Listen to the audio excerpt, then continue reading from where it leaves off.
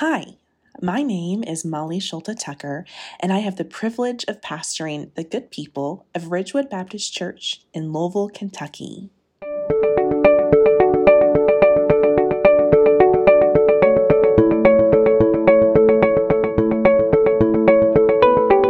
In October 2022, we are in a worship series called A Generous Church, where we are exploring, envisioning, and celebrating the generosity of God through spirit, heart, and mission.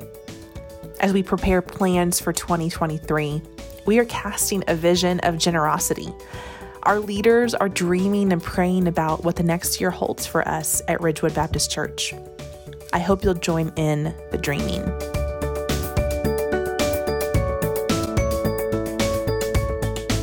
On October 9th, we explore a generous vision, focusing on the text from Luke 17, verses 11 through 19, as only one healed leper of 10 returns to Jesus.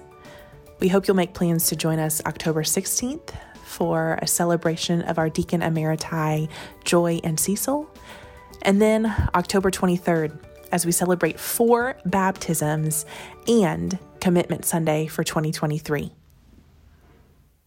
I have to admit that one of the most wonderful things about being a pastor is getting to see how the Spirit is working in the corners of the church and how it all ties together. How the Spirit is working in extraordinary ways around us, that it has been for years, it is now, and I trust it will continue to do so. I know many of you also catch these glimpses, these winks by the Holy Spirit. And I know it sounds cheesy, but some days I really just pinch myself that I get this seat. It's truly wonderful to be your pastor and to see how the Spirit continues to move in and among and through Ridgewood Baptist Church. I believe that a part of my job, because it's listed in my job description and it's actually, I think, part of my job, is to cast a vision for us based on what I know is happening now, where the Spirit is leading us, and how realistically and boldly those can tie together with what has been, what is, and where we want to go. So here we are, a vision for 2023. In Luke's gospel that Eileen read for us earlier, Jesus is walking through the borderlands. He's between Galilee and Samaria, somewhere in no man's land. And 10 lepers approach him as he walks there. There are several times in Scripture, that leprosy or lepers are mentioned, especially as they approach Jesus and ask for healing. And he does. Jesus heals people from it. From leprosy. It's a debilitating disease. It's painful for starters, but the disease was also thought to be a sign of impurity or sinfulness based on one person's lived experience or the parents or family of that person. More or less, that person deserved it. So much so that the religious leaders of the day believed lepers deserved to be outcast from society. Which is why when Jesus is on these borderlands, that's when the lepers approach him. With any group passing through, these 10 lepers, we'll assume they're men. These 10 lepers would have approached and asked for money. That's what lepers would ask other people for, money. They could not work, and they were usually on these borderlands, these outskirts of town. So so they would hope that someone transitioning from one place to another might spare some extra change for them to get something to eat. But when Jesus came through, they asked him for mercy. They could have asked for money. We don't know. But they asked for mercy. I think there's one of two reasons these lepers would have asked for something like mercy instead of money. One is that they are in pain and they want relief from it. This is more than a sprained toe. This is a lifelong disease. Or two, they ask for mercy because they long to connect with others. They long for touch. They long for acceptance. They long for friendship. So Jesus gives them mercy. He tells them to go to the priest, though, signifying that Jesus realizes that he could heal their physical pain, but it is the priest who officially releases them back into society as cleansed people. And really, the story could end here. That is enough. 10 lepers, 10 were healed at the word of Jesus. This is a healing story, if nothing else. That is enough, but that's not where the story ends. There was one leper, just one of the 10, that returned to Jesus. He turned back. The Greek word, he turned around. He turned back and he returned to Jesus, and shouting praise and worship, he threw himself down at Jesus' feet, thanking him and praising God for what had just happened.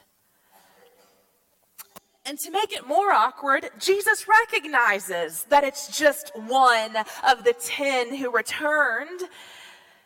But then he says to this one, "Get up and go on your way.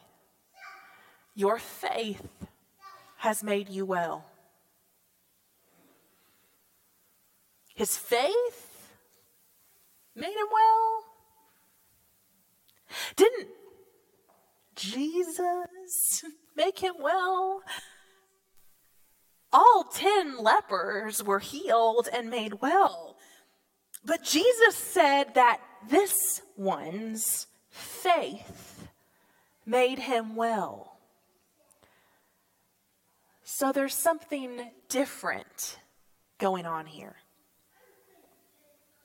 Faith, according to Jesus in this moment in Luke, was not just receiving mercy and going on with it. Faith is the intentional return to God, to thank who heals us, who comforts us, who shows us mercy in our time of need before we can go forward and make disciples of the world.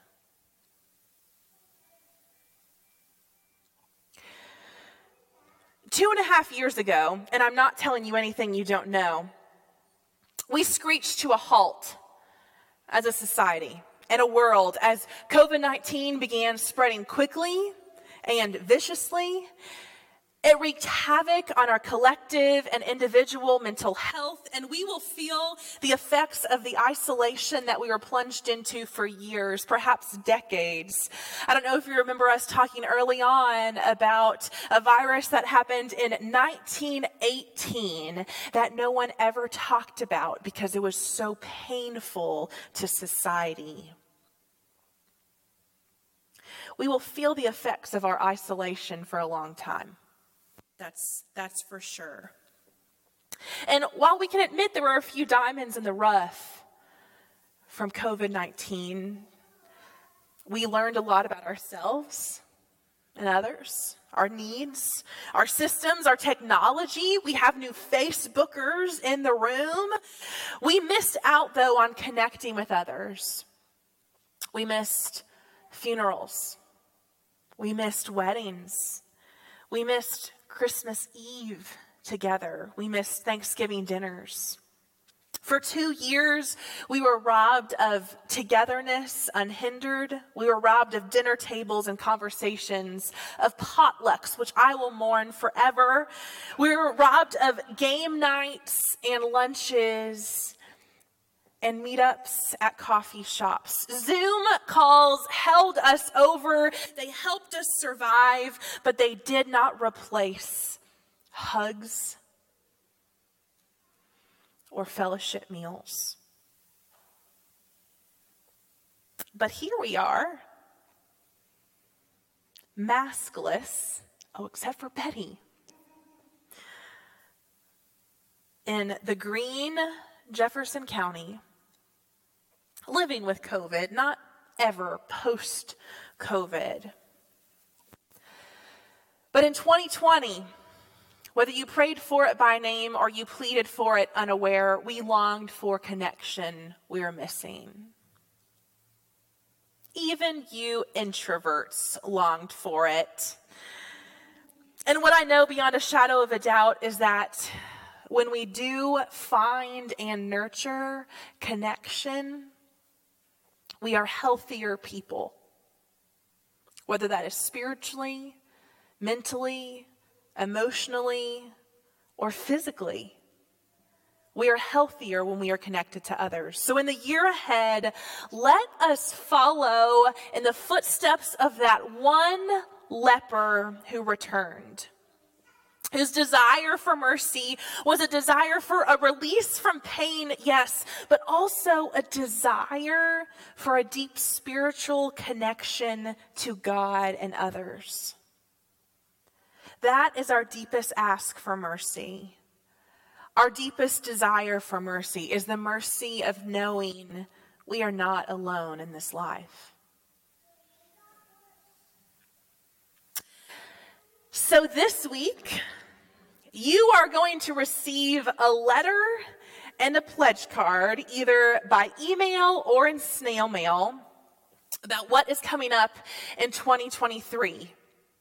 And in the past couple of weeks, I've gotten to talk with leaders and some groups, and there's more conversations coming about what the next year holds. Because to go back, for a couple of years, we've been asking for mercy. These leaders, these groups, you are dreaming and doing and dreaming of doing and helping us connect with each other, with God and the greater community. So first, my vision for next year as your pastor is to provide spaces for prayer and worship to connect with God. It's my intention to provide those spaces for you. But I want to share somewhat of what others are doing too. This might be a surprise to some of you who are in those ministry groups, but you'll love it. We're strapping it. We're going along for the ride. All right. Jenny Johnson, our culinary chair. In a conversation with her this week, I said, if you could do anything, no limits on people, money, time, etc. She said, I'd have a meal every week. I don't know if we're there yet. Don't worry, we're not going to do that every week. But here's what we came to. Next year in 2023, the Hospitality Culinary Group would like to host a monthly fellowship meal. It may be connected to some other event in the life of the church. It may be a standalone dinner or lunch after church. But I'm going to ask that you and your household or your family would commit to those meals. It's not going to be at the same time and day every time. But I would ask that you would commit to it, because here's the thing. I know it's easier for you to go through a drive-through when you're done with work or you're tired or it's cold outside. But I promise it is more spiritually and mentally and emotionally fulfilling to be around people who will laugh with you and cry with you and eat with you. So next year, 2023, it's on your pledge card to just commit to eat. 1 meal a month. I'll commit to eat. Second, and I'm excited about all of these, but this one is really it's really in my heart for a while. The Sherrills lead our Justice and Missions group. And did you know that we have really only had our Justice and Missions group off the ground after its brief hiatus for about a year? Can you believe that? It feels like it's always been a part of us. So thanks to the Sherrills and all those who are part of the group. You know, about 2 years ago, our church fell in love with an organization called JMO, Jesus Mobile Outreach. You might hear us say JMO. And I feel like it's part of our DNA now. The first and second Sundays, we ask you to bring non-perishable snacks to put in Ziploc baggies as our last movement of worship. On third Sundays, we use the tables in the back to do that. It's been really neat to see how they've just become part of our DNA. We've done a couple of Undie Sundays, and anytime I get to say the words Undie Sundays, I will. We collect for them during giving instead of giving up. I feel like we've formed a good relationship with JMO. Thanks to you all. And I think that this community and our church could benefit from another sustainable relationship in our community. And I think we have the capacity to do that. On accident, and maybe through some Facebook stalking about a year ago, we began to talk about a dream of what it would look like to connect to PRP High School. We've had connections with them before. I'm told by PRP alum that I meet in the community, oh, I used to have my choir concerts at Ridgewood Baptist Church. So I wonder what rekindling that relationship might look like for us. And we're still figuring it out as we go. There's nothing in stone. But part of this relationship is because PRP High School has a group of students who identify as LGBTQIA+. I don't think that it would surprise you that there are some in this community who are not accepting of them. Let me also say we are not seeking to build this relationship with PRP for the sake of gaining church members. That is not why we do justice work. But if we could remind or even just tell these students that they are loved by God and the people of Ridgewood Baptist Church, imagine what kind of impact that could make on their lives.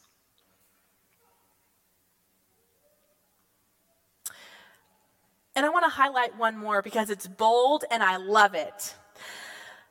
Last week, our trustees met after church. Same question. If there was nothing hindering you, what would you do? For decades now, we have known that Chapel Hall is not accessible to those who are in wheelchairs. It limits the kind of ministry we can offer because there are some folks who can't get there. And I know if you've been part of Ridgewood for any time, we have talked through how do we make this happen? The trustees want to make it happen. We are looking for grants. We are looking for knowledge. We are looking at research. We want to make this possible so everyone can enjoy the ministries of Ridgewood Baptist Church and those that meet here.